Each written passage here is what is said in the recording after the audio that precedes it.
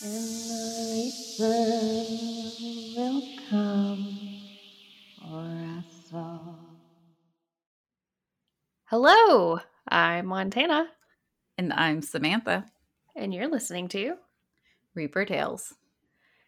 Today, I'm going to tell Montana about the infamous Birmingham axe murders, which oddly enough are supposed to be infamous, but I've never heard of them somehow until I read a book. But before we get to that, what are we drinking today? It's Pick Your Own Poison Day.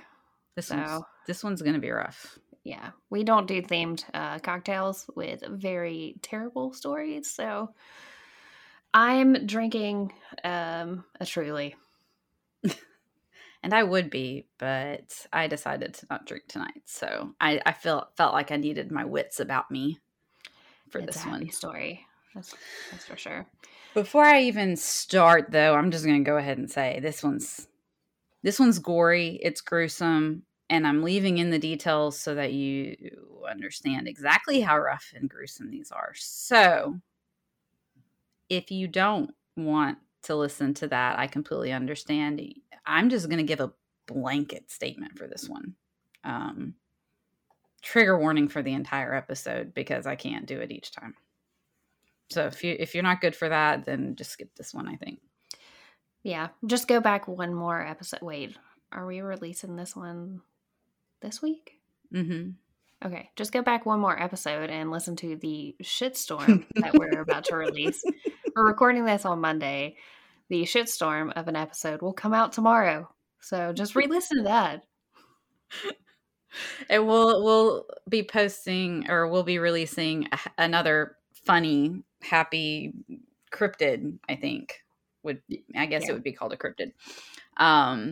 The after this one. So you can do the one before and the one after and just avoid this one altogether. So are you ready? I don't to hear about this? I don't know. Do I need to call my therapist? After, yeah, definitely. Great. And I'm going to do my best to keep this as a one-parter because I know you guys have had plenty of you had a two-parter right before this one, then you had a three-parter right before that. So I'm going to try not to make this a two-parter. It may mean that this is going to be a rather long one-parter, but I'm going to do my best. There's a lot of information, a lot of attacks. So, and I didn't want to just gloss over any of them. I'm sure we all appreciate it. Again, I will never do a three-parter again. I might do a two-parter at some point, but it's unlikely. I just don't have it in me. My ADHD. Yeah. It's a commitment on both sides of the equation. Both for the person delivering it and the one listening. Yeah, you had to deal with my erratic behavior for a couple of weeks. At least. At least a couple of weeks. All right, let's get into it. All right. So these attacks were between November 1919, and these are going to be rough dates because there were a lot of different attacks that were, some attributed them to these and some of them, some news outlets didn't. So it's kind of blurry. But the time period, it's 1919 to 1924. So you're talking about a time period where things weren't necessarily as clear. Wait, this was in Alabama? This was in Alabama. Wasn't around the same time there was an act? Okay. Hold that thought. Stop doing that thing where you interrupt me before I get to it. Okay, I'm sorry. When you said it, I was like, wait a minute. Hold on. Take a tea, and we'll see if I get a little bit further in, if it covers what you were about to say. Okay. So, it's approximately November 1919 to May 1924. There wasn't a pattern per se. There were a lot of similarities, but basically the foreign-born seemed to be the target. So immigrants, specifically Italian immigrants. And for a time, it was also believed to be one person acting alone, and the news dubbed him Henry the Hacker, which, great. That's just amazing. Not seriously bad. Did he like jazz? I You can't. just can't shut up, can you? Jeez. I'm not gonna give it away. That's fine. But later, the longer it went, the more information that they gathered, they felt like it was at least 2, if not more, people involved. Wait, really? Mm-hmm. So the numbers of victims involved in the axe murders varies, with the New York Times reporting 24 killed in 44 attacks, but the Birmingham papers only reporting 15 dead and 13 wounded. In 2013, Jeremy Gray did a review of the cases for his book and found that he attributed 20 dead and 21 injured to the Axe Syndicate, which they were known as well as the Henry the Hacker for when it was originally just one. But the whole group of attacks is just called the Birmingham Axe Murders. How do they get such a discrepancy like that? Well, it's 1919 to 1924. New York Times is in New York. That's true. Birmingham is in Alabama. So because of the time period, which I'll go over in a little bit more detail, I'm sure not all of the attacks were reported. And even if they were reported, I'm sure not everybody cared, to be perfectly honest. Yeah. So I think that was a big part of it. And, you also have, regardless of the area that these kind of attacks would happen, they would not release information for fear of scaring everybody, because that was more important than releasing information about a possible serial killer and warning people to be more careful. So I think it's just kind of a mixture of all of the above. Okay. We wouldn't want the women to read the newspaper and pass out from the gory details. It was pretty rough, honestly. I don't know how much detail they really reported in any of the news. Heaven forbid, 100 years later, women are the ones who are going over it. And right. I did check, this isn't really covered a whole lot. So again, I was kind of surprised. I think it was briefly mentioned in another podcast that I listened to. The list that I'm going to go from on the attacks is mostly from Gray's book, though there was a list that was provided in Forgotten Tales of Alabama by Kelly Kazek, and her book and his are both going to be listed in the sources. That's where I got most of the information. So I'm trying to include as much as possible. Like I said, they were mostly focused on immigrants, mostly Italian, but they were also geared towards interracial couples that were, quote unquote, found in the act. While Birmingham was no stranger to violence, especially against people of color, interracial couples, and immigrants, this string of attacks was especially brutal, and it lasted for obviously way too long, almost 5 years. To start, I wanted to go over some facts about Birmingham in the late 1800s and early 1900s. Per Gray's book, between 1900 and 1910, and this part, I'm including this because I didn't realize most of this information, and it does kind of put everything into perspective. Between 1900 and 1910, Birmingham's central growth rate was greater than that of any major city in the United States, except for Tulsa and Oklahoma City, and more than 3 times the rate of population increase in Atlanta and Houston. Birmingham had something Birmingham had something that no other place in the U.S. had: iron ore, coal, firing clay, and limestone, all in one location. And this was everything needed to make steel, and it was all within the proximity of Birmingham. Between 1902 and 1912, 4 skyscrapers were built on the corner of 1st Avenue and 20th Street, and the corner was named the heaviest corner on earth. And there are markers on the sidewalk if you ever visit. It's pretty cool. Is that where we worked? No, 1st Avenue and 20th Street. Where were we at? We were on 5th Avenue. All right. I'll bleep that out. Well, it doesn't matter. Whatever. Nah, it doesn't matter. They're not there anymore anyway. The population in the city grew from 38,415 in 1900 to 178,806 in 1920. In case you were wondering, that's a 365% increase. Oh, wow. I didn't know that. I did not realize how much it grew in that time. At this time, Birmingham was flooded with immigrants and African Americans, so much so that Birmingham is believed to have been the most diversified city in the nation, though Atlanta tried to claim they were at the time. Per Gray's book, in 1920, 56.3% of the population was white. 39.3% was black, 3.4% was labeled foreign born white, and another 1% was simply labeled other. That's incredible. Yeah, that's very diverse, I would say. Yeah.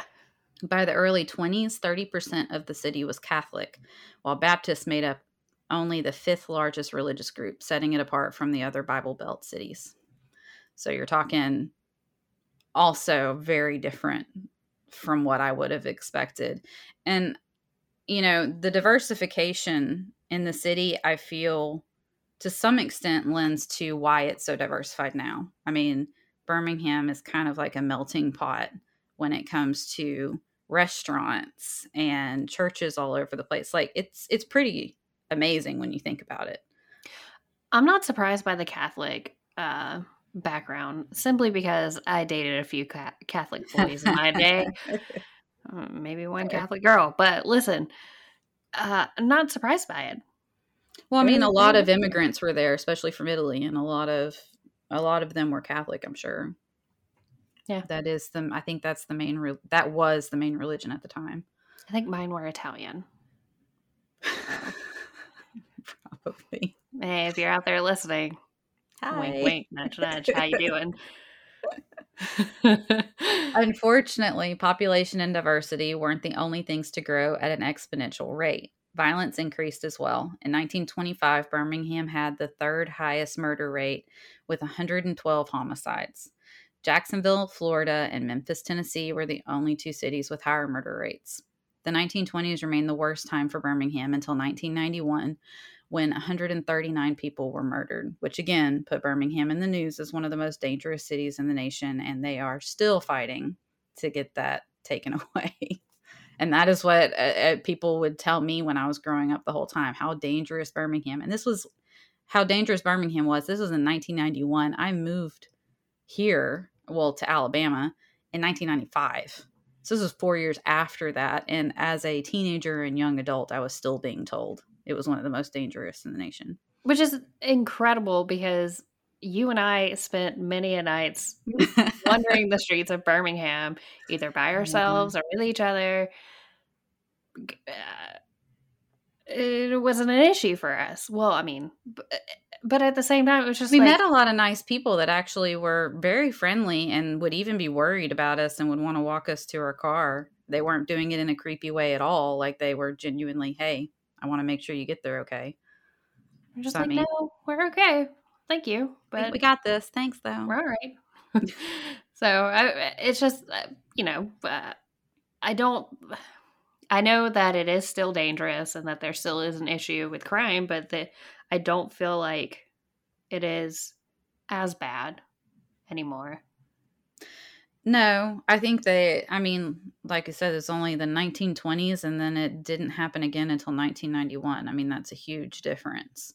And you also have to look at the time period too. How dangerous were other cities around that same time? What else was going on? So it's all a persona, I think. True. And one thing to consider with regards to the information that I just shared, with such an insane growth rate, the city had the impossible task of trying to keep up with their policing, education, and housing for all of this growth. And you're talking about within, what was it, 10 years? In 10 years, in 20 years, it had a 365% increase. That, in population, that's almost impossible to try to keep up with. So when these are all lacking, it's not surprising that a crime rate would be high in that same city. It's essentially like the Wild West. Everybody's on their own, taking care of themselves. And worse, the legal system didn't particularly care about the crime unless the white community was affected. This is not a belief, this is a fact. So there was a rise in crime in the lower income areas, especially. Also of note is the... Can you hear her snoring in the background? No. Okay, good. Because she's loud. Just think it's louder My for you. I'm not gonna edit this out. I'm just gonna go ahead and tell listeners, I have both of my dogs in here. My entire house is empty, so I might sound like I'm in a can, but I did put a blanket up to try and make it sound dampening. But my dog is Try. also old, and she is snoring, and she is a loud snorer. So if you hear snoring in the background, it is not me, it is my dog. She didn't fall asleep. I didn't fall asleep. It's impossible for me to fall asleep. I'm on the edge of my Okay. seat. Go ahead. Sorry. All right. One thing I also wanted to take a second to note, because I was worried I was going to forget it and I didn't want to replace it. The wood burning stoves were often used at the time to heat the houses, so axes were readily available and they were used regularly to chop the wood or prepare it to put it into the actual stove. So there's a reason why I'm mentioning this. It's something that's been mentioned in a lot of the axe murder cases. They were more readily available at the time. People just had them around the house or by their door. So I'm there not is a saying theory. anything. I'm There not is saying a anything. theory that the following attacks and murders were a continuation of the axe murders that occurred in New Orleans that had just ended when the, quote, axe man had told the people of the city that as long as they played jazz music throughout the night, those homes would be safe from his axe. This was on a Tuesday night in March 1919. Because the people listened and jazz music was played all over the city, there were no attacks, reported anyway, that night.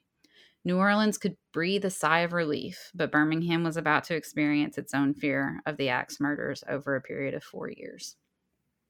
So, yes. Just And as shut soon as up you and said let me that, I was say just like, it. wait, Jeez. what time period? When was it? Wait, you mean that they picked up, whoever it was, picked up the axe from the house and they didn't Mhm. bring their own axe? This Well, that's a sounds oddly theory. familiar. It's a theory. I think it's a very good theory. I mean, it is a train ride away, so it's entirely possible. True. Oh, there is a direct train there. Amtrak has a Mhm. direct train from New Orleans to Birmingham. That's one reason why that's a theory. Okay. All right. Well, That's the theory as far as it being one person. But later on, once we get kind of through it, you'll see it's possible it was one person, but it seems more likely it was more than one. I'm pretty sure that Wine and Crime covered the Axeman of New Orleans at one point, and I specifically only remember it because they came up with like a what is it you call a ska or whatever. So it was something like, "It's the Axeman." Oh, like a jingle. Yeah, That's messed up. yeah. So I thought that was funny. That's the only reason I remember that Fair whole like enough. Axeman of New Orleans. I knew it was around this time when I started researching it, but I didn't realize it was like right after. Yeah. So All right. again, to put things into perspective, because I have 10 pages to go, in 1915, Alabama enacted its own prohibition law, which was not removed until 4 years after the national prohibition ended, that the law was actually removed. Well, So, if we want to get technical, they didn't lift it until like 8 years ago when they lifted the hops ban. So, well, and there's still plenty of dry counties in the state. So, yeah. as was the case practically across the country, prohibition did nearly nothing to prevent the purchase and consumption of alcohol. It only made it more difficult and caused people to become more creative in the ways to provide to others and imbibe themselves. Shocking. Little plug here. See the Caverns episode for some pretty interesting examples. You don't say. Making something illegal doesn't make it less available. Yeah, What? thoughts, It just makes it comments, a concerns. criminal offense. Yeah, Whatever. exactly. That's the only thing I'm going to say. Go ahead. You're only in trouble if you get caught. Remember, that's what you're taught as a kid, not by your parents, but as with your friends. Mhm. You figure it out. With this also came the crimes well known during that time. There were fights that sometimes led to murder, prostitution, yep, right out in the open on the Birmingham streets, theft, etc. Some streets were well known at the time for how unsafe they were, and quote unquote good people stayed far away. At least some of them. Prostitution was known to happen, and Birmingham even had a red light district that was police protected until 1913. It wasn't until 1923 that there was a brothel crackdown, quote unquote, because residents in the wealthier areas were complaining that the sex workers were working on their side of town, even just outside schools on the sidewalks of classrooms during school hours. Ellen Stern wrote in her dissertation, Prostitution in Birmingham, Alabama, 1890 to 1925, that W.B. Chloe, I think is how you would say it, the city's public safety commissioner, said that hundreds of babies were literally found in trash cans because the woman could not keep them due to their illegitimacy and having no means to provide for them. His answer was to approve the Klan to burn crosses where prostitution was known to be practiced and threatened to flog both the sex workers and their clients if they were caught. This led to a focus by those in power around the city to focus on morality issues, dancing, movies that had actors considered immoral, and movies and baseball on Sunday. Both the Klan and mobs of citizens actually flogged people, and I'm not going to go into detail, but the book does. On August 11th, 1921, an Irish priest named Father James Coyle officiated a wedding between Pedro Guzman, who was Puerto Rican, and a white woman named Ruth Stevenson. Later, Ruth's father, a Klan member and Methodist minister, found Coyle on the porch of the rectory and shot him in the head. Hugo Black defended Stevenson by claiming insanity and self-defense, and Stevenson was acquitted. Bullshit. I am going over this information to help explain the mindset of the people in this city at that time, both the people with money and those struggling to make ends meet to feed their families. It gives a grim picture of the city in which these crimes were committed and seems to explain some things about the time, and may even help explain what the perpetrators thought of the people they committed these crimes against. For the most part, during this time, the police were overburdened by the growth of the city and frankly couldn't keep up with the crime like they needed to. Their answer is unsurprising. They focused on the crimes in the better parts of town and for the most part left the poorer parts of town to fend for themselves. That's not to say they did nothing, but it wasn't their priority. Many of the injured and murdered in this case took place in the poorer parts of town, and the people affected by the crimes were considered lower income as well as immigrants. This, unfortunately, seems to be one of the reasons it went on for so long before they even realized the crimes seemed to be linked. I also think the perpetrators, at least some of them, were not caught because either they simply were never suspected, they were maybe upstanding citizens or wealthy, or they were someone higher up knew or suspected and simply covered for them. But I'll let you make up your mind once I go over the facts of what you think happened and who maybe was guilty. Okay, we're about to get into the whole attacks part of it. Disclosure, not all the attacks and murders are by axe, though they are referred to as the axe murders. Secondly, these attacks and murders are especially gruesome, like I already said, so get ready. Thirdly, this is not an especially lovely period in Birmingham's history, so there will be a good bit of the story about racism, segregation, etc. I'm not going to pretend it didn't happen, nor am I going to pretend it had no bearing on the acts committed, as the likelihood of it being the main motive is too hard to ignore. You can make of the facts what you will. I'm going to go through the attacks and give some information about what happened, but I'm not going to delve too far into the victims because honestly, there's just too many, and I would have to make this even longer to just sort of go over them.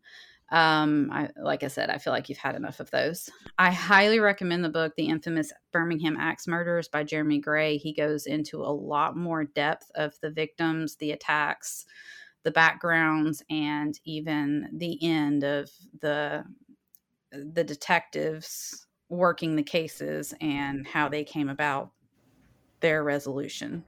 It's not a long read, but it's fascinating and well written, and I couldn't put it down. It was just really good. So to start, John H. Belzer was found around 7 a.m. bound and gagged in a pool of blood on December 24th, 1919. The cash register was also emptied of the $600 believed to be in it. Unfortunately, Belzer never regained consciousness and died around 9:30 a.m. that same day. His property was believed to be worth around $150,000, which is about $2.2 million today. He was a Syrian immigrant. It was determined he had been beaten with a shovel, and years later, his death was believed to be the first in the long list of wounded and dead by the Axe Syndicate. Detectives believed he had turned around to get something a customer had requested and was initially hit in the back of the head repeatedly before being tied up and just left for dead.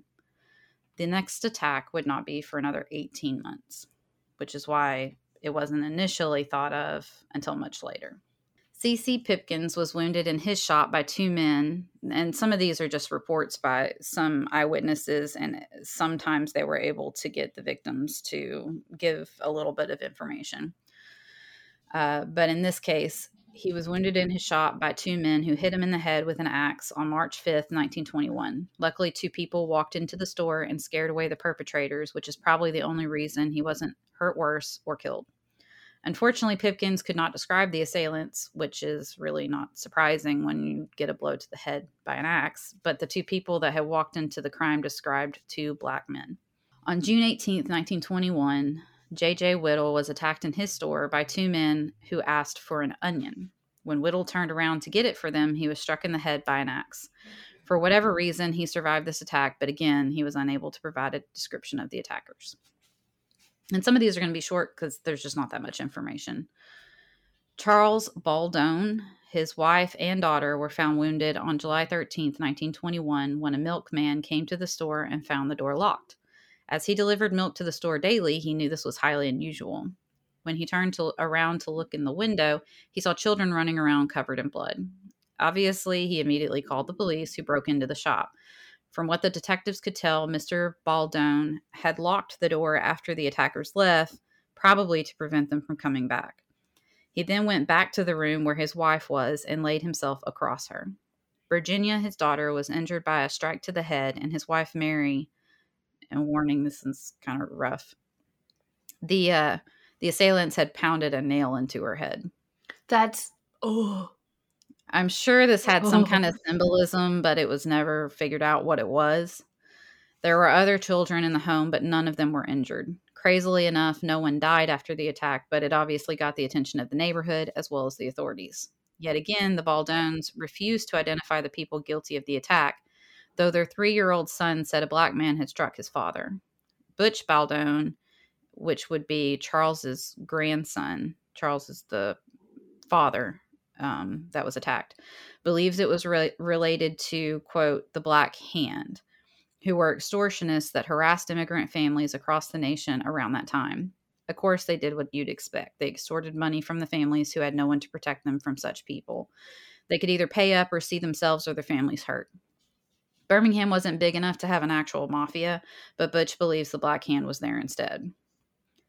There is a little interesting note here. Butch has a claim to fame to be the person who paired Bear Bryant with his trademark houndstooth hat and keeps his walls covered with the coach's pictures.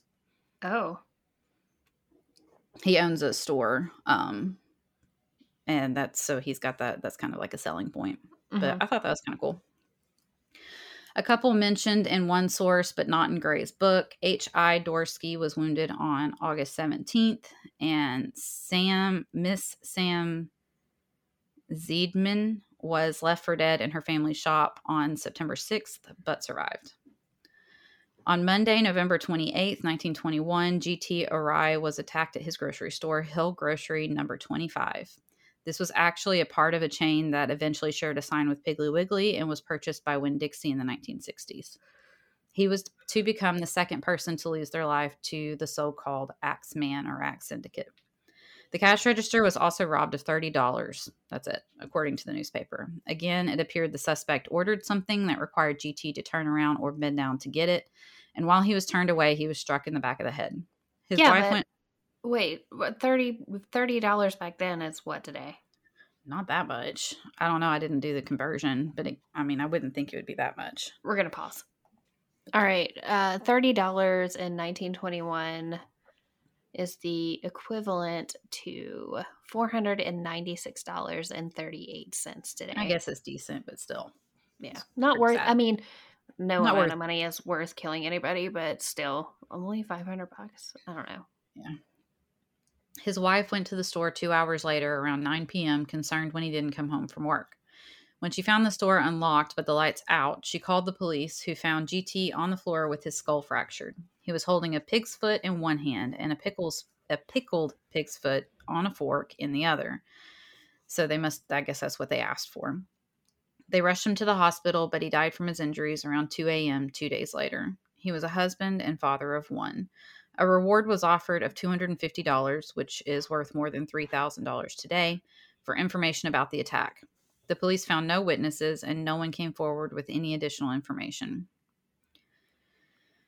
Joseph Mann Tween, I guess, and his wife were killed on December 21st, 1921. They were found by Thomas Price, who had seen the flames coming from their store and broke a bedroom window to attempt to help the family. He found Joseph on the floor in a pool of blood, and his wife was on the bed with her skull crushed. Their 10-month-old was found in the house by Price's wife and was saved by the fire. It was noted later that some blood was on the poor child's face, but the child was unharmed, so it must have been from one of the parents. By chance, according to the papers, a short-handled axe was found covered in blood and hair hidden under the stove. According to Price, someone had attempted to break into the home a month earlier, but the family's dog had barked and scared him off. Unfortunately, the would-be intruder shot the dog as he left, and Mr. Mantween, I guess, had warned Price to not take any chances if he saw anyone around acting suspicious, almost as if he was afraid of something or someone. Around 4 a.m., it seemed that a customer had come in and asked for onions. As Mantween turned to get the item, the suspect struck him in the back of the head with an axe that was found. His hat was actually found in the onion bin. That's why it's assumed that that's what he was reaching for. Wait, this is the second onion requested. Mm-hmm. Yeah, they're the other one. I Are, think they were purposely picking things that they had to turn around to get. are Was the main onions thing. were onions like behind the counter items back then? Like, what is happening? I don't think it's necessarily behind the counter. That just might have been where they were. Like, you didn't have to show ID to get an onion. Here is my ID. I think that was just the location. It just so Like, happened to be that way. Or, it could have been like in front, like it could have been in a case or something. And so he was just bending down to get it. It doesn't really say. like a meat Basically, counter? he was struck in the back of the head. So, like meat counters, they had onion counters? well, a lot of times back then, you would go to the grocer and you would order something and he would get it for you and bring it to you and then you would pay. I think Piggly Wiggly was the first grocery store to actually have all of the items out for the customers to pick up and then bring to the counter to pay. Oh. And So I think at this okay. time it was still the other way around. So the grocer would get all of your items that you ordered and bring them to you for you to pay for. Well, with Instacart and stuff like that, we're kind of going back to it. So Yeah, fair. It was a different time, man. Different time. The handle of the axe had been cut, they believed, to make it easier to carry and conceal. The suspect then dragged the man's body into the bedroom and attacked Mrs. Mantween, but left the baby unharmed and set fire to the building. This was suspected after they found a pool of blood in the store and then drag marks to the bedroom. The baby had been in a crib next to the couple's bed and would have burned alive if not for Mr. and Miss Price. Mrs. Mantween was was believed to have died almost immediately after they struck her, but her husband died at 11:30 a.m. There were suspicions that this attack was by someone else who had a feud with the family due to the fact that the baby was almost killed and the axe was found because the baby would have died in the fire. Neither of which happened in the other cases. Another attack happened the same day that some believe should be included, but mostly they don't because there were too many differences. On the same day, a black man named Mose Parker was killed with an axe, but authorities were not sure if his murder was by the same group or a copycat due to the fact that Mose was a 45-year-old African-American man who was a recluse and was actually found dead in the backyard of his home in Titusville. His head was split open and his hat and shoes were found near the body. From what police could tell, he was dead long before he was found. So he was found on that same day. So it had been a while.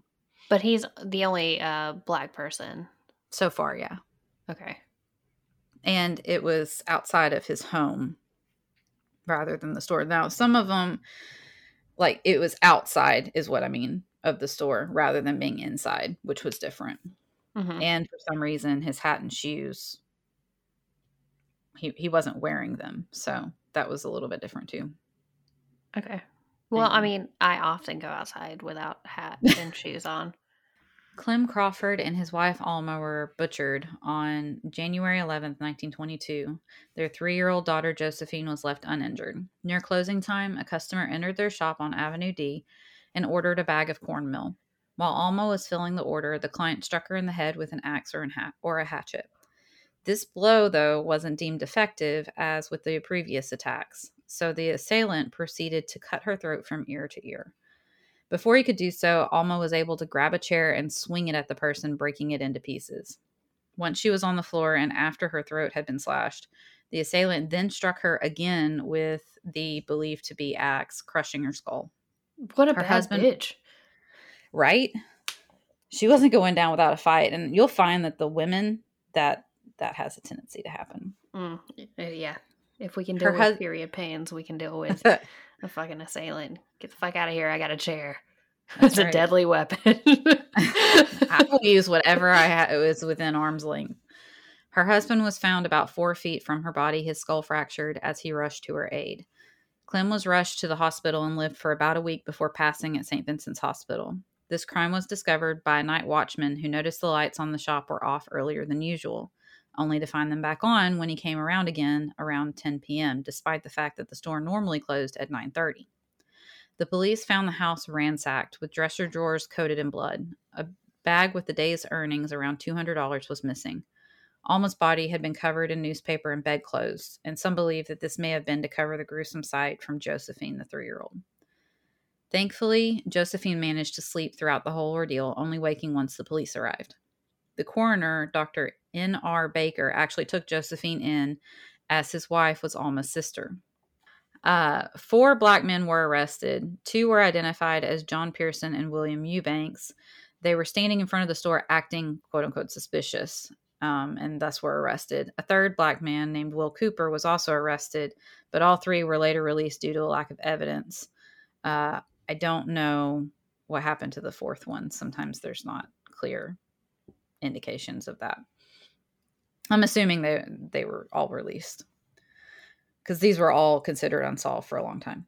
Just 2 weeks later, at around 9 p.m. on January 25th, 1922, the next attack occurred. Tony and Rosa Lamio were attacked in their store, but this time when the attacker made his move and hit Tony, he was met with a man ready to fight. Tony pulled himself back to standing while bleeding heavily from the head and unloaded the entire revolver wildly. There's no evidence he actually hit the assailant, unfortunately, but the noise brought out Rosa with their baby in her arms. Listen, Rosa, you don't mess with a guy named Tony. right? You don't ever fucking mess with a guy named Tony. Hey, my name's Tony. Yeah, you don't do it.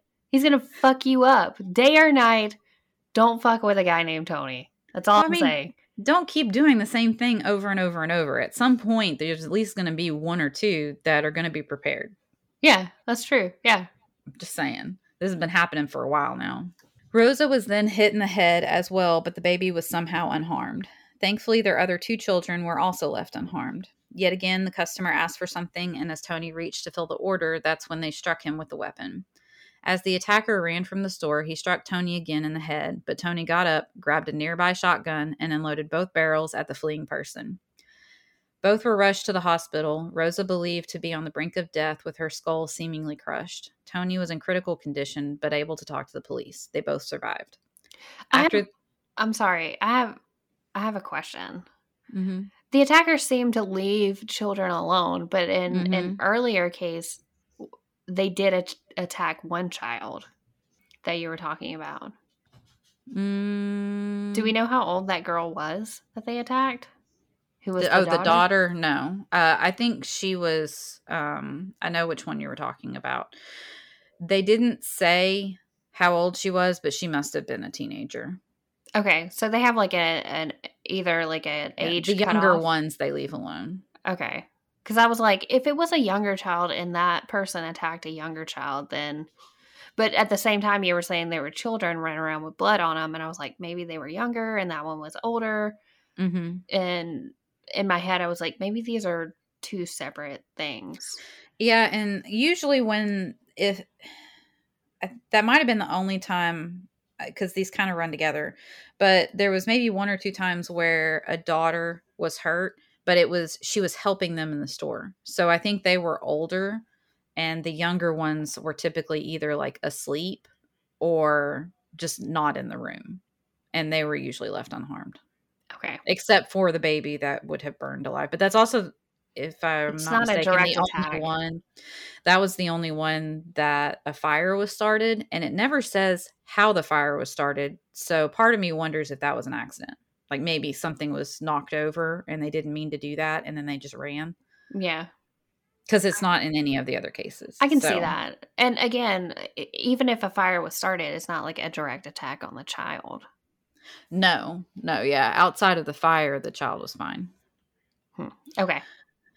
After this attack, the Public Safety Commissioner announced that they were adding more motorcycle patrols at night, and he also recommended the shop owners to close their stores at night, though this wasn't a very popular solution since many of them relied on their nighttime business. Think about it. The areas that their shops are in, their frequent visitors, I'm sure, are people after they got off work at night. So That's true. closing down before that, they wouldn't make as much money. But also, I mean, motorcycle patrols sound so much cooler than what I saw when I was in Birmingham, which was the smart car patrols, which would drive up on the sidewalk in Birmingham. Do you remember those? Yes. You'd just be like walking down the street and like they're so small, they would just like drive up on the sidewalk and park there. And Mm-hmm. I'm like, what is and they're police. And I'm like, what are you going to chase down in that? Where are you going to put them? What There's no room in that car. What is happening in this town? So motorcycles are way cooler than smart cars. Yeah, But I mean, sure. smart cars, you know what? You know what? Whatever. Environment be damned. Go with a motorcycle. Fair. On March 27th, 1922, a white man and a black woman were found behind the Simpson Methodist Church in puddles of blood with their skulls crushed. A pipe wrapped in blood-soaked white cloth was found not far from a wig, which was also not far from the crime scene.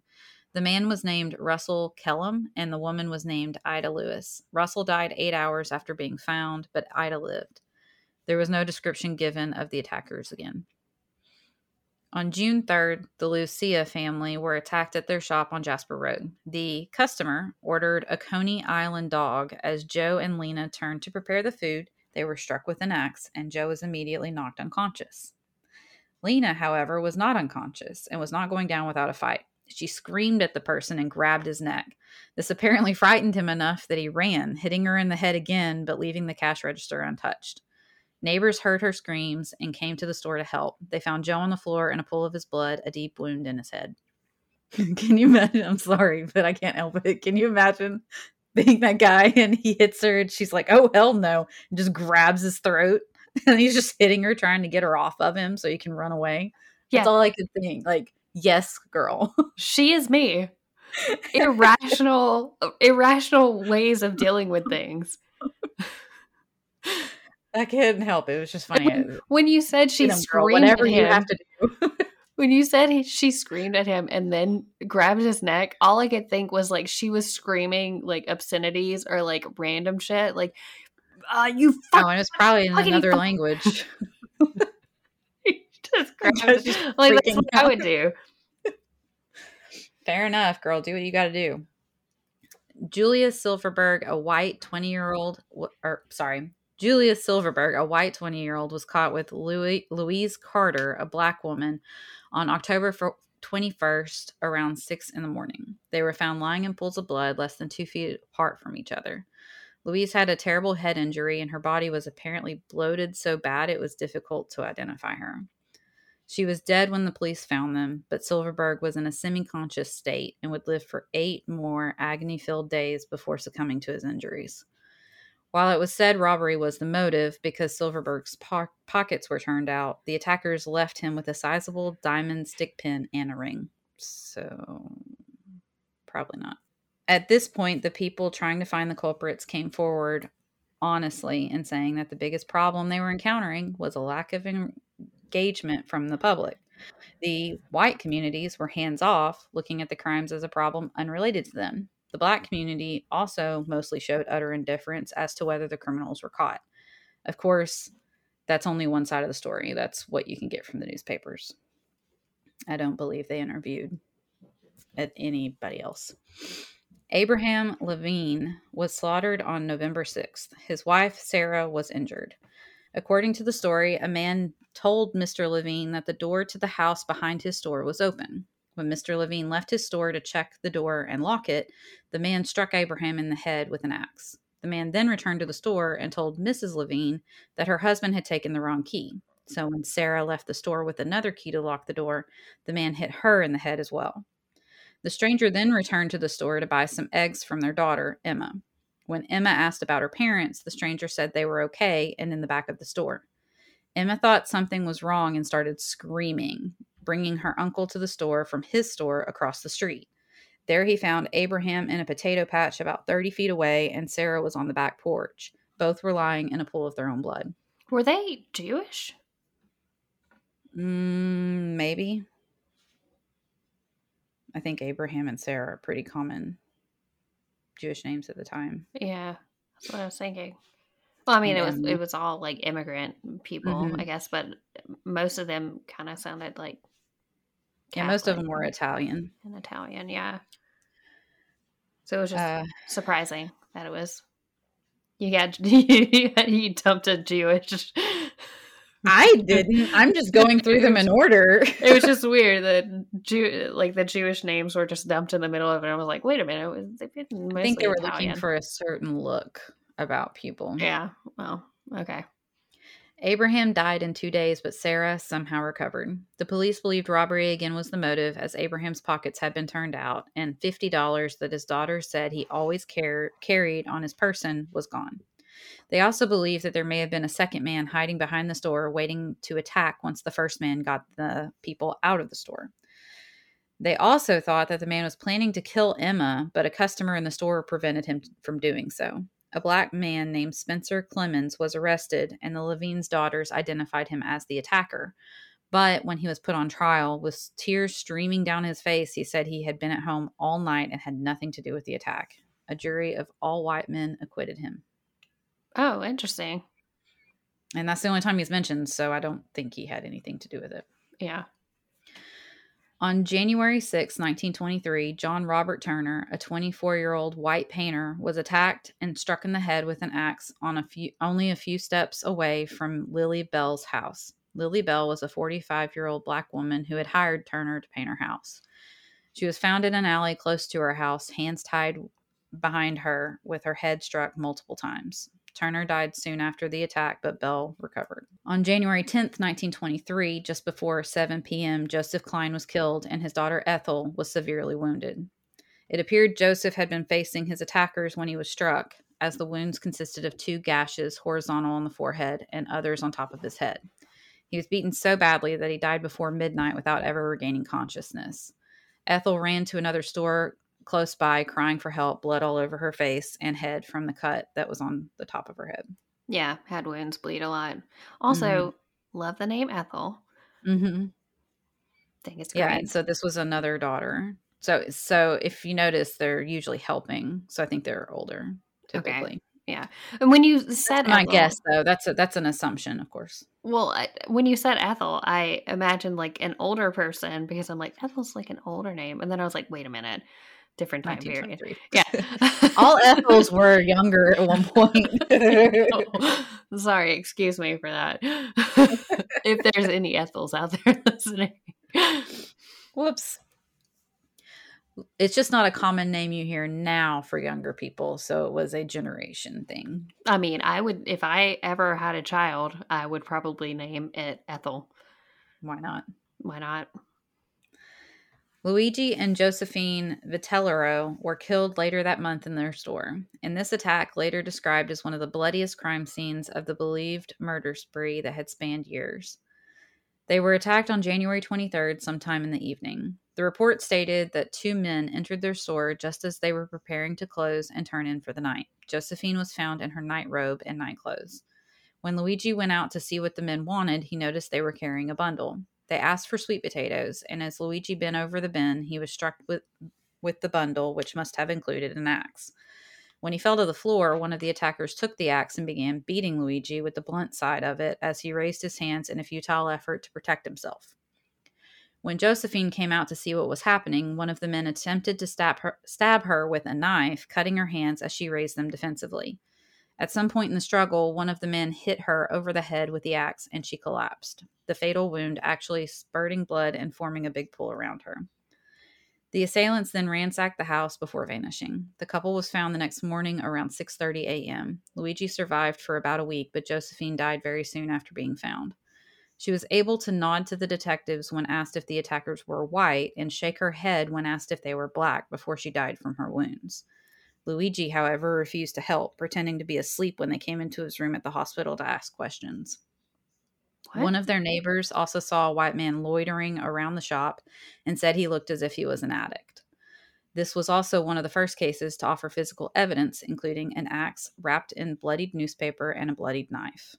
Also odd was that the couple had 2 bulldogs in the back that didn't bark that night, but when people entered the next day, the dogs did bark at them almost immediately. So, wait a minute. This one, previously, it was 2 black men, Mm-hmm. and now it's white men? One was, they asked men and she nodded, but it doesn't specify whether they specifically asked 1 or 2 or any of that. But one of the neighbors said she saw 1. Okay, but she shook her head when they asked if he was If they were black. black, correct. And Okay, Luigi refused to give any information. so to me, this one doesn't sound like it's a part of the actual axe murder thing, simply because, number one, the description doesn't match the other ones. Hands down. Number Okay. two, if the dogs weren't barking, they knew who was attacking them, so it sounds more personal. Mm-hmm. And then number three, there was somebody, an eyewitness, who saw someone else, which was never the case before. True. So, Well, there were eyewitnesses because sometimes there were customers that came in and those were the people that weren't killed.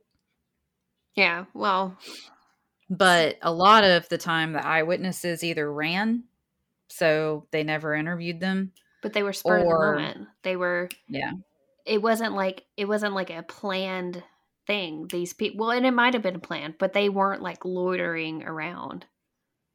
not from all we could tell, no. Yeah. So, and this one doesn't ring true as being a part of. I told you some of these seem more or less. I think there were a lot of copycats Yeah. that took advantage of the situation.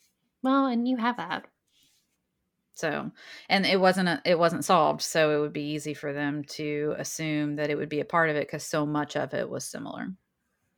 Yeah. And if the papers just report everything out and the police let them, then of course it's easy to copycat something. Yep. And the idea of it being in the back of the head whenever they lean over, that's a trademark. Well, not necessarily. That's just an easy time to prey on somebody is when they're not paying attention. So if they're bending down to get something, hit them in the back of the head. That's just doing it in a timely fashion. Like that's the easiest way to do it. So that's not that big of a deal as far as linking the crimes together. And axe, they were all calling them axe murder, so that's not even hard to put together. This one also had the knife, but another one did too because he cut her throat. So you have a lot of things that are very similar, but there's these little pieces that are a little bit outside of the other ones. Well, what's weird to me is if you know about the axe murderer of New Orleans, it's pretty apparent that that was a single person. Mm-hmm. So either this is a copycat from New Orleans, from what happened in New Orleans, or it is the same person who has picked up a partner somehow. And maybe they switch places, who does the main part and who doesn't, and that's why And it's one not is an consistent. axe and one is a knife. Yeah, maybe. Maybe. I feel like a lot of these, if you really think about it, it kind of sounds like it would take 2 people. I have a hard time believing it's one, at the very least, in the majority of these. Well, Everyone, some of them it could have been one, but I feel like a lot of these it would have required more than one person. You'd at least need somebody to be looking out and making sure nobody's hearing all of the noise they're making. well, I was gonna say, what about the Golden State Killer? But Golden State Killer made caches inside of people's houses and like stalked them for weeks. This person sounds like, or these people sound like people of opportunity Mm-hmm. instead of like planning. Though I don't know, I'm not a profiler. Never claimed to be. I They didn't have want to them. go ahead They and put didn't that have out that there. back there either. Want to go ahead and put that out there. Never claimed to be a profiler. All I'm saying is it doesn't track. Fair. Well, this one didn't have any leads outside of that, so it just remained unsolved. On January 26, 1923, Costas Terlikis was working in his cafe when he was attacked and struck in the head with a sharp piece of iron that was found later. He was saved by Jesse Julian, who had heard the screams and arrived with his gun and shot the assailant as they ran away. It was not known if he hit the target. Terlikis was severely wounded but ultimately recovered. At this point, with no end in sight of the attacks, Italian grocers started arming themselves and protecting each other. And I'll talk about what that was, what that looked like in a little bit. There was actually a group that banded together to help protect each other. Neighborhood watch. There you go. Charles Graffio was murdered on May 28, 1923. The next day, the Reading Eagle in Pennsylvania reported Graffio was found dead at his store in an outlying residential section last night with his skull crushed by the blow of an axe and his throat slashed. A blood-spattered axe stood behind the door. Its handle was shortened so that it could be carried beneath a coat, police believe. It was discovered that his pockets had been turned out and the store had been rifled of valuables. The body was found on May 29th by two African-American men who came to the store to make a purchase around 9:30 a.m. Around 1923. Yeah, I'm like, oh my gosh, these dates and times. So many numbers. Oh, good. At least these are in 19, and I'm not getting that wrong. That's also weird, too, to me, because the axe murder of New Orleans picked up axes from the people's homes and things like that. Yep, that's why I mentioned it. Which is weird. Two things are weird about that. They apparently brought an axe that they customized for themselves, and then number two, they left it. Mm-hmm. Why? Maybe they forgot it. They're getting sloppy. Who knows? Huh. Maybe it's a copycat. They found his body with his coat over his head only minutes before Charles's son, Johnny, with his neighbor Pearl Keyes, returned after she had taken him to the movies. A small bottle and a funnel were found close to the body, and it was believed that Charles had turned to fill the bottle for a customer when he was attacked. The two black men fled the scene, probably fearing that they would be blamed or at least arrested, because this had already happened a few times, but reported the crime to two white people as they passed, which, good on them. At the very least, they did that, like, above and beyond, I feel like. I don't know that I would have. I would have just kept running. Mr. Graffio was struck 7 times on the side of the head. After he fell to the floor, the attacker then proceeded to cut his throat, despite the fact that any one of the 7 blows to the head more than likely would have killed him. Unfortunately, despite the fact that an axe was found with bloody fingerprints, the prints were far too smeared to be able to use. They did determine that the assailant was likely left-handed, as all of the blows were on the left side of the head while his back was turned, as well as the throat being cut from left to right. Although the left to right thing was confusing, because I did that over and over in my head, which was confusing. I feel like that would be more right. That would be right-handed, yeah. But it would depend on if you're facing him, maybe. Maybe they're assuming he was, like, facing him when he did that. I don't know. But it just seems odd. If somebody's turned around, you're going to reach around, so that would be a right-handed. So almost. Which would make more sense to me if it was two people. Because the likelihood of you finding, first off, the likelihood of you finding 2 people who are serial killers who band together and can continue this tirade for months and years on end is highly unlikely. But then to find out that both of them are left-handed people, no. Yeah, no. It's not possible. So I think they were maybe making assumptions thinking that it was one person. I think so too.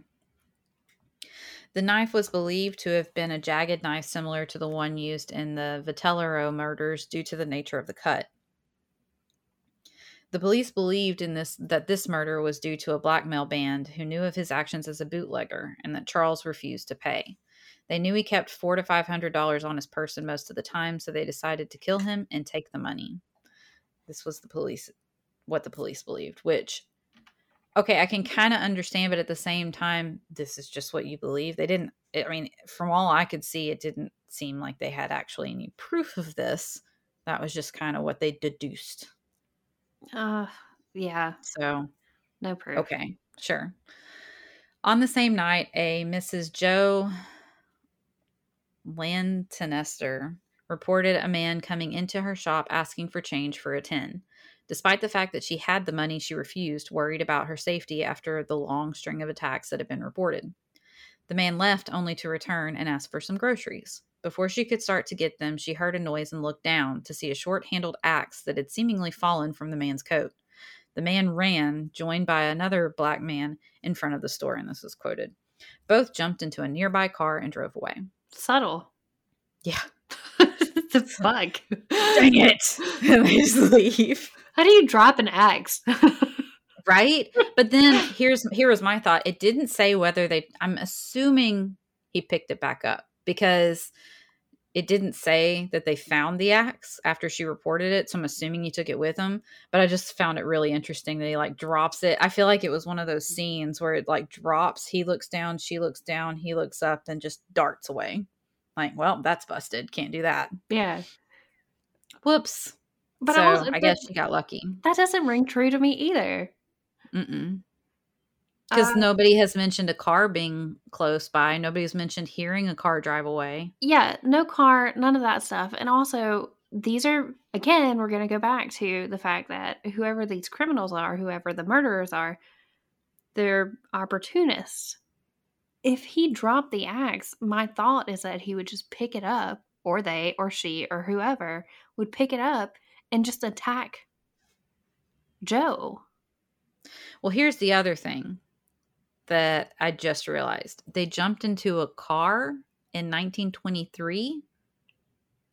Not a lot of people had cars back then, and especially not a lot of people had enough money. Yeah.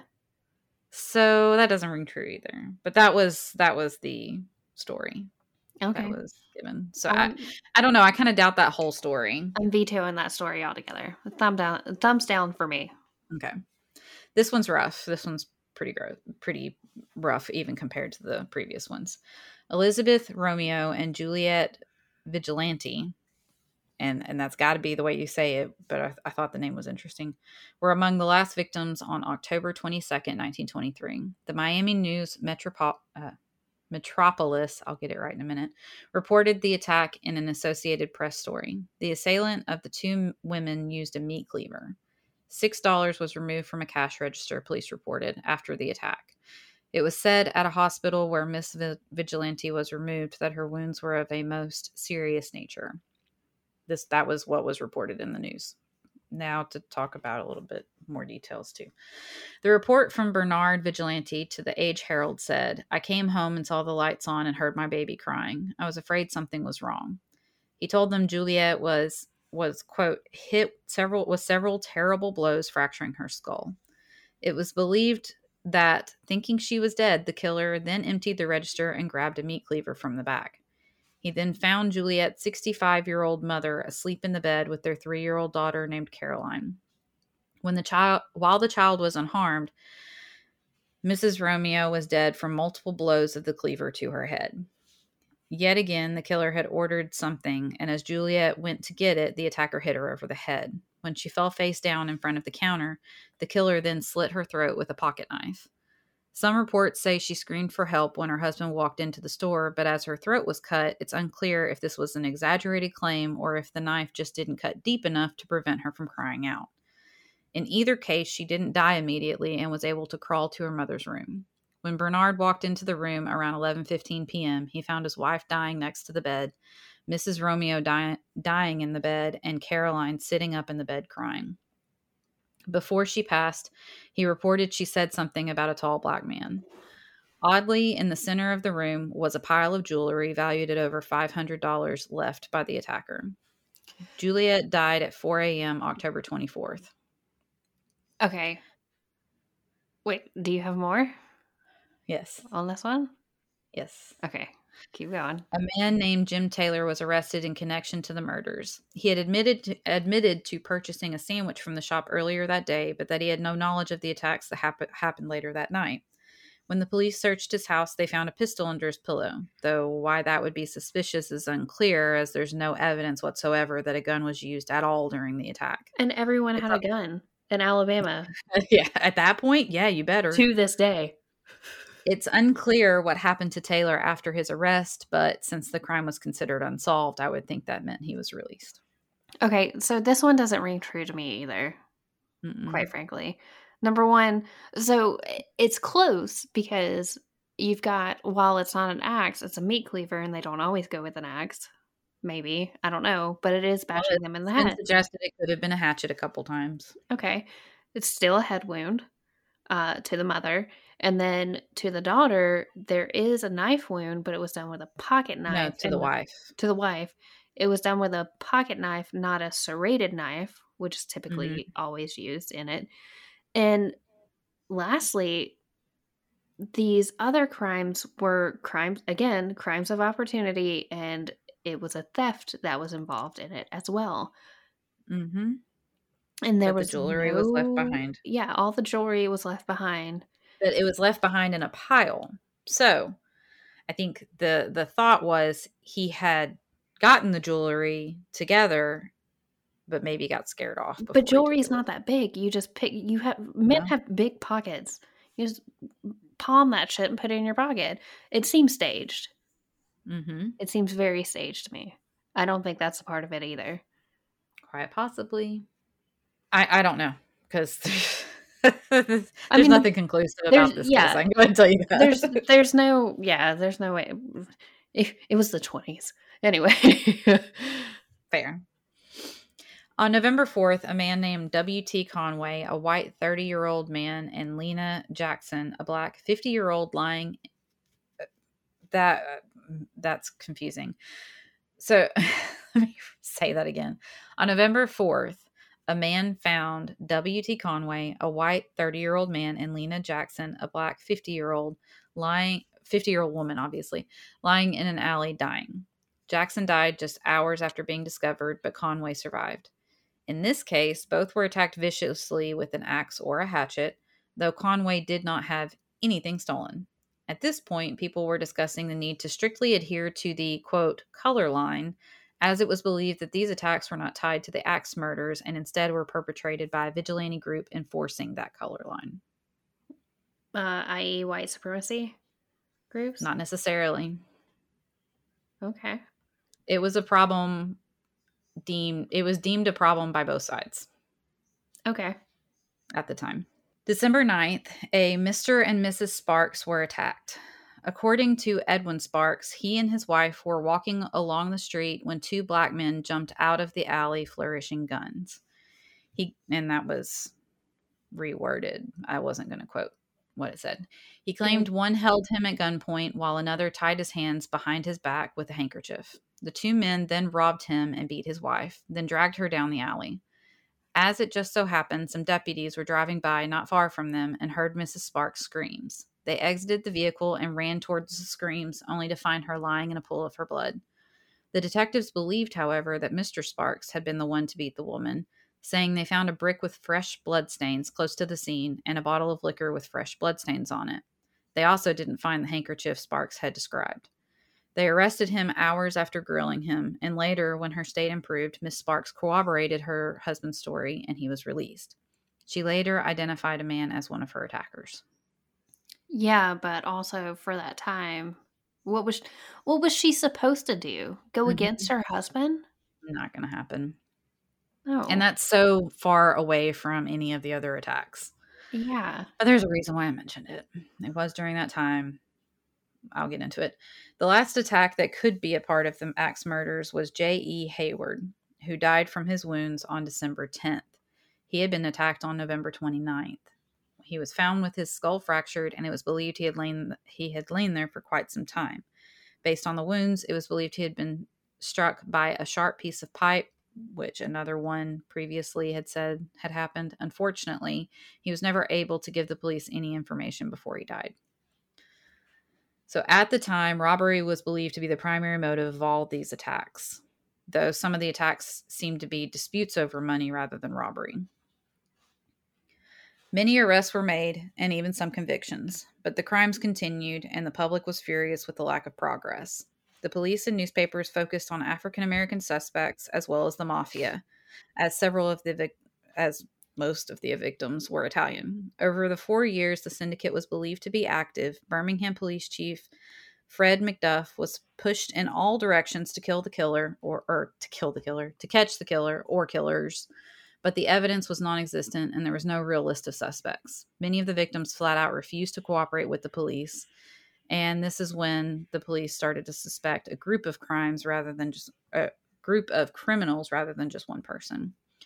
The best McDuff could offer was to deny the rise in pistol permits, as well as, and by that I mean he denied that there was a rise. And he also actually, by some reports, actually denied pistol permits, as well as suggest the shop owners close earlier. In addition, Sheriff Thomas Shirley downplayed the entire story. Which, all right, can we talk about the whole fact that he's trying to get people to close their shop early? Like, what a way to, like, punish the victims. Like, I don't know, You shouldn't wear giving a curfew to women when they're being... Yeah, never mind. Go on. It's not surprising. Mm-hmm. An Italian Protection League was formed in an attempt to help defend shop owners and their families, since they seemed to be the targets. Apparently, the Ku Klux Klan marched through Avondale and other areas that people of color primarily lived in a show of force that McDuff had hoped would stop the killings by intimidating the potential criminals responsible, insinuating that the responsible people were people of color. Mm-hmm. And this was one instance. There were a lot at the time. I just listed one. Oh, I'm sure. Ultimately, several people were arrested in connection to the attacks. Fred Glover was identified by Mrs. Sparks as one of the men that had attacked them. When they found a bloodied hatchet and a pistol when they searched his home, the police believed he was also involved in the other axe attacks, though why I have no idea. Just from a bloodied hatchet, I guess. Was he chopping up chickens? It didn't go into that.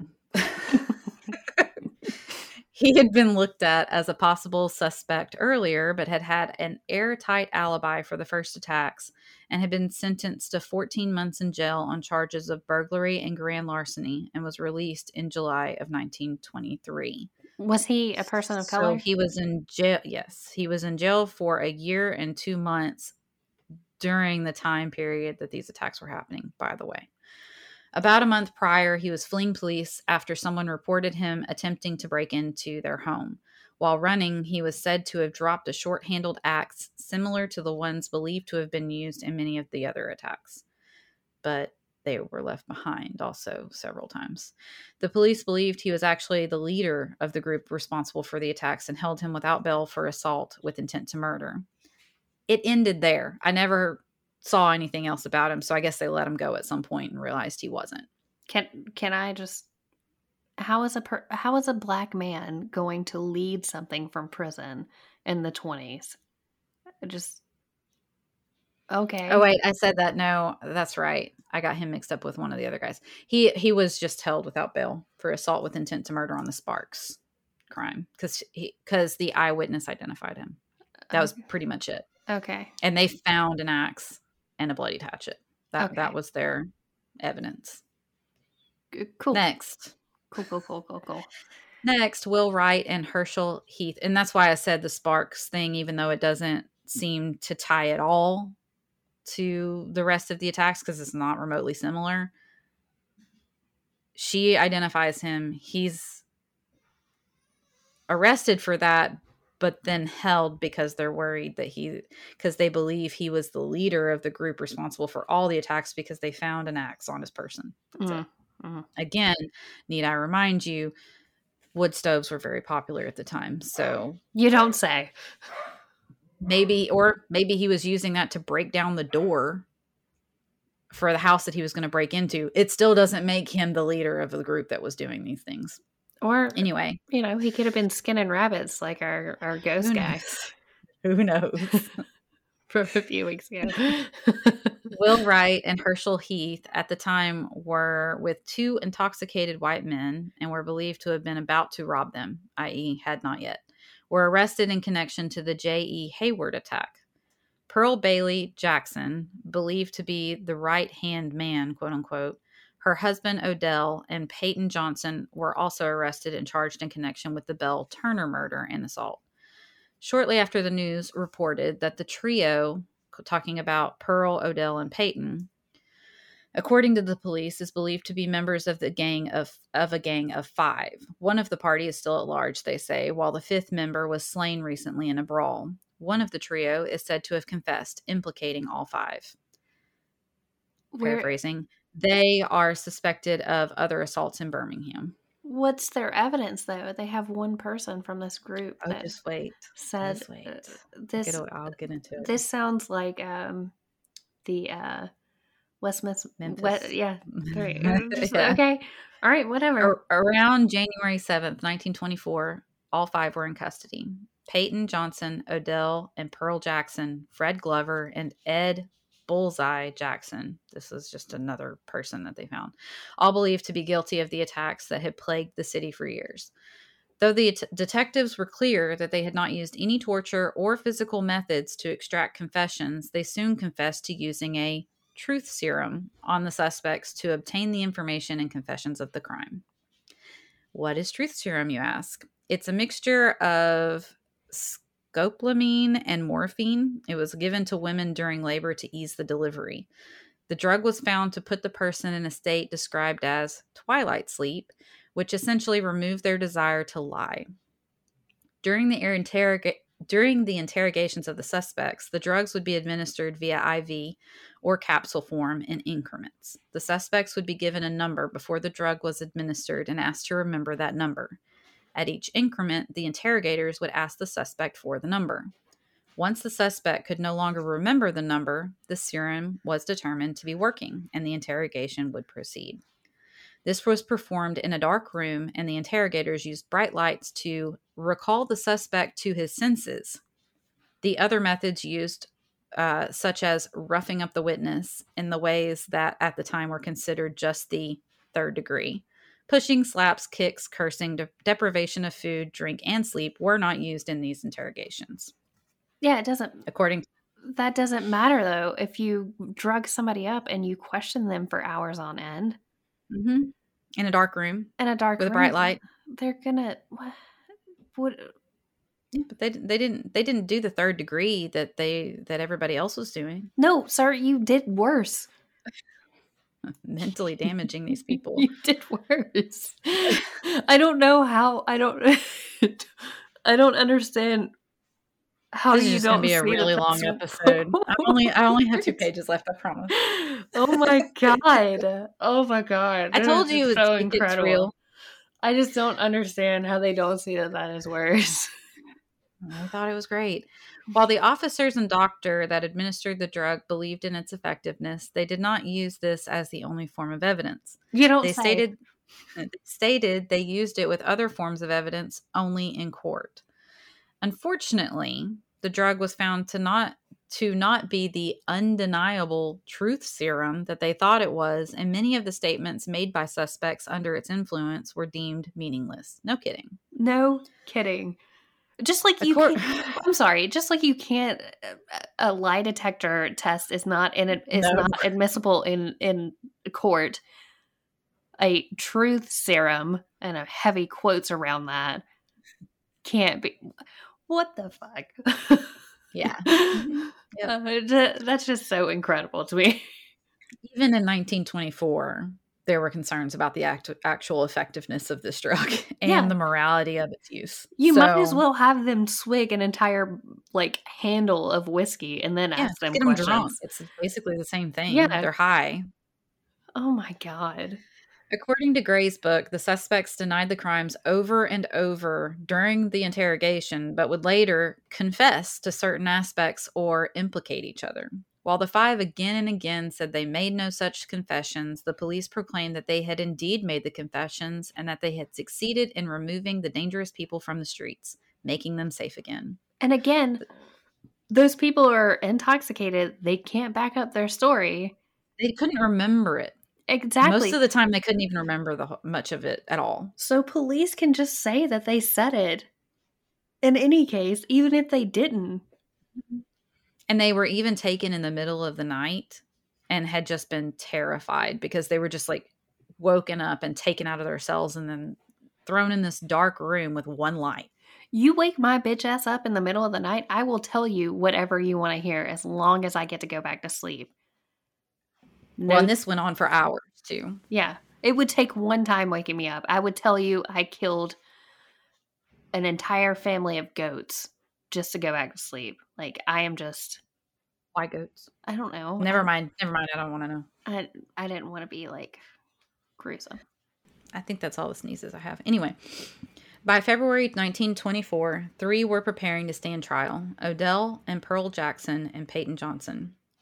Johnson was convicted and sentenced to death after the jury met for only 90 minutes over dinner. Johnson looked remarkably unemotional, but Pearl burst into tears. I'm going to mention here that another attack happened May 25th, 1924. 2 white men were walking through downtown and struck by an axe, and their pockets had been turned out. They were found the next morning by a passerby. The police were able to arrest the man they believed was the attacker, shooting him in the process. They finally discovered the identity of the man because he didn't have any identification on him, and he refused to answer any questions. But he had F.O. sewn into his coat, and they finally figured out that he was Frank Owens, a man with known mental problems. He actually confessed to a number of the axe crimes and even some of the axe killings, but the police didn't believe he was involved. What?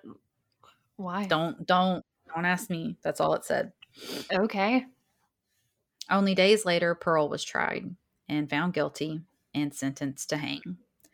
She would now face the possibility of being the first woman to be executed in Jefferson County at the age of 19, and the first woman to be executed in the state since the Civil War. Okay, so she's 19. Mm-hmm. That means she would have had to have started killing people at 15? Well, no, it would be 4 years ago. So, yeah, 15. Yeah, at least 15. Okay, yep. Sure. Odell faced his trial the next day and was also found guilty and sentenced to be hanged. The couple would be the first couple to be executed together in the state of Alabama. While all 3 cases were being appealed, the prosecutors made it known that they wanted all 3 to die together to, quote, make an example of them. Oh, shut the fuck up. Fred Glover, who was the one that was identified by Miss Sparks, was sentenced to life in prison. The day of the Jacksons' execution date, they had even already had their last meal. Preparations had already been made. Johnson was getting a second trial, and the defense attorney swore that the new evidence they had procured would clear all 3 of them. So the governor delayed the execution, the day of the execution, until July 17th. Before the trial could commence, however, Johnson suffered a stroke of paralysis and fell from his chair. His trial and that of Bullseye Jackson were delayed indefinitely. The Jacksons' execution date was again delayed until August 7th in the hopes that Johnson would recover and be fit to stand trial, and all 3 could be executed together because they're still hoping for that. Unfortunately, Johnson did recover sufficiently, and he and Bullseye Jackson's trials took place, both of them somehow, on July 27th. Both were also convicted. After 20 minutes of deliberation, the jury sentenced Jackson to life in prison and Johnson to 10 years, leased to the coal mines. Leased to the coal mines. That's they used to do that to prisoners, lease them to places. This gave hope to Pearl and Odell. Surely, if the other 2 were given lighter sentences, then their own should be less. Sure enough, less than 2 days from their new execution date, the governor stated he could not condone giving them death while the other 2 did not, and that would not be equal punishment, so he sentenced them to life in prison. Unfortunately, Owens, who I mentioned above, was not so lucky. He was convicted and sentenced to die by hanging on September 24th, 1926. As his execution date approached, Owens faced it with as much dignity as he could, praying and preaching to the people around him. And I'm not going to go super detailed into it, but this guy was a amazing person, especially with some of the issues that he had mentally. But basically, everybody in the jail loved him, even the people, even the guards.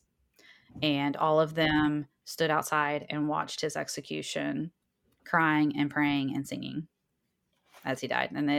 There was a quote in here that I wanted to read. I'll read some of it. I'll say that. But it says the trap was sprung as the black prisoners in the courtyard, saying, "I've wandered far away from God. Now I'm coming home."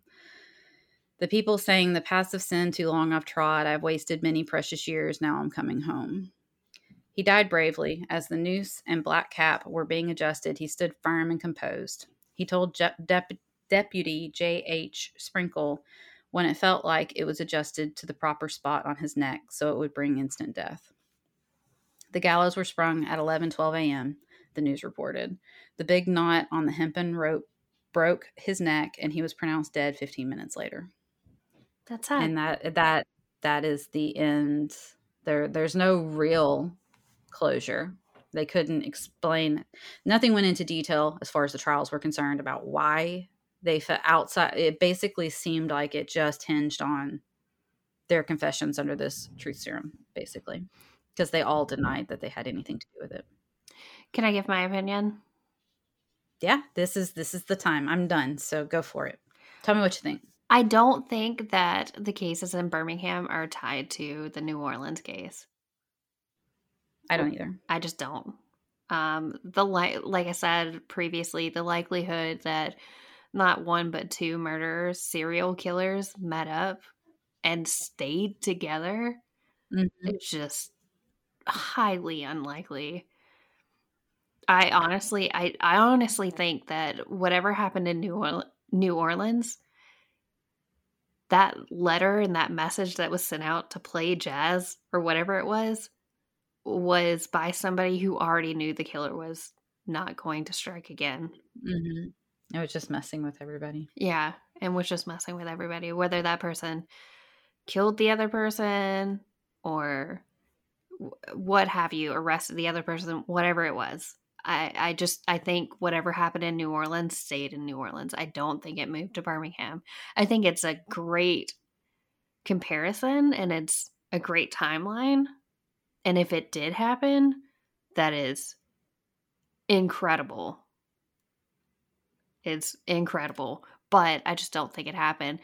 In the way that and I don't think that it was one person in Birmingham. I don't think it was 5 people in Birmingham. I think it was multiple people in Birmingham. Mm-hmm. I think maybe 3 of them were committed by the same people. That's it. The way that they just don't, there's so many different ways that these people were murdered that it just doesn't seem like the same person. Now, whether it was the same group, like the mafia, and it was just different people, maybe. That might be the case. Do I believe that? Maybe half of it. Maybe half of them were the mafia. Yeah, I think some of them were some kind of group that was blackmailing and extorting the families. Yeah, but I also think for the time, it was very easy for people to blame Black people for crimes. And especially if you had the mafia tied into it and they came in and they attacked them and said, you make a convincing story and we'll let you fucking live. I think the ones where they refused to cooperate were The those mafia, groups. yeah. And Or it was specifically a white person who had a lot of backing by people that were higher up, one or the other, because there was a reason why they did not help. I understand some of them couldn't. They were hit in the head. They may have never even seen the person or they didn't remember it. That's a real thing. But some of them, it says outright that they just refuse to help. Yeah, and I think in those cases, it could be the mafia. Now, that is the only time I am going to say I think it was the mafia. It might have been the mafia. Do I think the mafia are tied into a lot of things? Yeah. Do I think we know what those things are? Absolutely fucking not. We never will know. Do we have any proof whatsoever? Absolutely No, not. we never will. But could it be? Yeah, it's highly likely it could be. I just don't see there's no reason for black people to attack immigrants, number one, unless it's a crime of opportunity to like steal from them if they needed to in that instance. But at the same time, like, not everybody was stolen from. Not Hmm. everybody, like, and in those days, It seemed like in a lot of those, the theft, quote unquote, or the robbery, quote unquote, was an afterthought. it was a secondary thing. It was very staged. A Hmm. lot of it was very staged. And it was a I think the couples that were attacked were a completely separate thing, that somebody was taking advantage of what was happening to do what they did. yeah. Because those were all very different too. Or in a couple of the cases, it was the man who was attacking the woman, Hmm. and the woman couldn't say anything Well, about and it. the women in the cases that I read, like I said, I didn't go into a lot of detail, but they were known to be, at least two of them, I think, were known to be like bootleggers. So they would sell drugs or alcohol to people. So it wasn't prostitution at the Mhm. time. It was, they were selling something else. Um, but yeah, Well, I think those were separate. and then you get into the cases where I think there were copycats. there were 2 or 3 of the cases that you talked about where it was a um, mixed race attack. Yeah, that's the ones I was talking about. Yeah, and I think those were maybe perpetuated by, like, white supremacy groups who were taking advantage of the situation to blame it on, black people. We don't it was a high time for white supremacy. I mean, the Ku Klux Klan was marching around and shit like that, and they went on A lot of parades people in too. power were publicly known as members of the Ku Klux Klan, so Yeah, and so it was definitely a thing. they made a point to do these parades to blame black people when they probably used that as an opportunity to make it look like because they did some sketchy shit back then. They still do sketchy shit, but Yeah, I was gonna say back then. uh, I don't see it being the same thing as the New Orleans thing, and I No, think uh, I don't think it was one group of people either. I think there were too many. There wasn't any kind of real pattern. The timing didn't have a real pattern. Um, the locations weren't. Now the victims for the most part were, but you have like the situation with the mother and the wife, and the daughter was fine. yeah, That one almost seems like he did it, to be that's what I was perfectly thinking. honest. That's what I was thinking. But who am I to say? I'm here to Because say it. that's the only one where he wasn't there. The father or the head figure of the family Yeah, which does wasn't it there. doesn't line up. And to stage the jewelry like that, to make it look like a robbery, it looks like he read the newspaper And and he's just a staged it. cheapskate and didn't want to actually Yeah, lose I don't the wanna lose jewelry. this jewelry. So, And it was so vicious, like so vicious. That seems personal. it really does, and, yeah, that's what I said. It seems super personal, like, he hated his mother-in-law, and his wife had mouthed off to him one too many times, and it was just donezo. So I mean, there's definitely some discrepancies amongst the attacks. Some of them are enough alike that I feel like they could be. But like the one where they got the guy out of the store to go to the house, that's completely different than the other cases. Because Yeah. all the rest of them attacked him in the store. So why wouldn't they? Was I was mean, maybe there were customers in there and they felt like they couldn't. I don't know. But that's another one. what Why kills not? Why me just go to a different store? is that there are so many people who have the quote unquote same like description. Hmm. So it just, I don't understand why they would have the same description when you don't have the same, number one, victimology. You don't have the same motive. You don't have the same uh, what am I thinking of? Motive, means, opportunity. Damn it! Now I can't think of it. I literally had it in my head earlier. Methods? I have no idea. Anyways, none of it's the same across the board, even when you have those people who are saying that they lived and they gave a description of the attacker, and they were the same description of the attacker, but it's not the same motive. It's not the same uh, attack. It's not. None of it's the same. Mm-hmm. And so to me, it sounds like somebody's going in. They're attacking these people. They're leaving them semi-alive and saying, here's what you're going to tell police, and then they're leaving. Or some of them could have been playing dead, though. I mean, that's true. Or passed out, or something that made the killers believe that they were dead. I mean, these were pretty vicious. I don't think they stuck around to check for a pulse. Probably not. And you would think the mob would. Yeah, because they wouldn't want anybody left behind unless it was intentionally. But these people were on death's door. Like, it was basically a surprise that most of them lived to even be able to make it to the hospital because they were so badly injured. And I'm kind of impressed, honestly. There was one where they attempted to remove a piece of the skull that was on, like, in the brain that they were trying to save the person, but they ended up dying.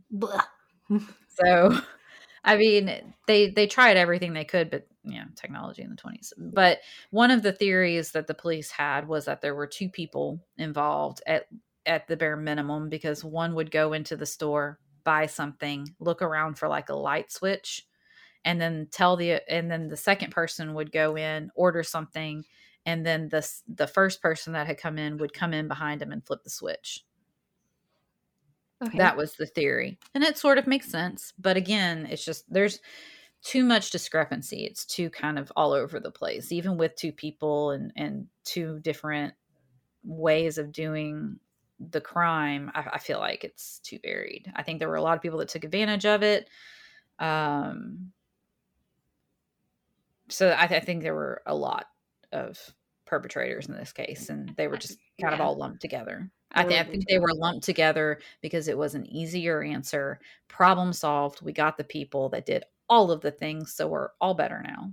And let's move on. It sounds like to me somebody read a newspaper from New Orleans, saw what was happening there, and took advantage of that situation. I mean, they had access to it. That's not hard to believe. I don't think it's the same person. So that's my 2 cents. Anyways, good job, dude. We're going up to 2 hours now, and it's going to be a pain in the ass to edit. So let's go ahead and end this. Great job. Excellent job, as always. Where can our listeners find us on our social media platforms, Instagram and Facebook? At Reaper Tales Podcast. You can email us at reapergals@reapertales.com. Email us to this week. You don't have to let me know I'm okay. I am okay. Even though you guys are going to listen to that episode 2 days before this one, I am now okay. Promise. I promise. Be sure to like, rate, review, and subscribe to whatever platform you're listening on, so you know when our bonus episodes come out, and just any episode in general. You never know where we're going to surprise you with one. When I have a Backrooms episode, I can't not record. Hey, I have a few shorter episodes planned. Yeah, same. So yeah, do all of those things like we told you. We're ordering you to do it, not telling you to. And until next time. The Reaper will come for us all.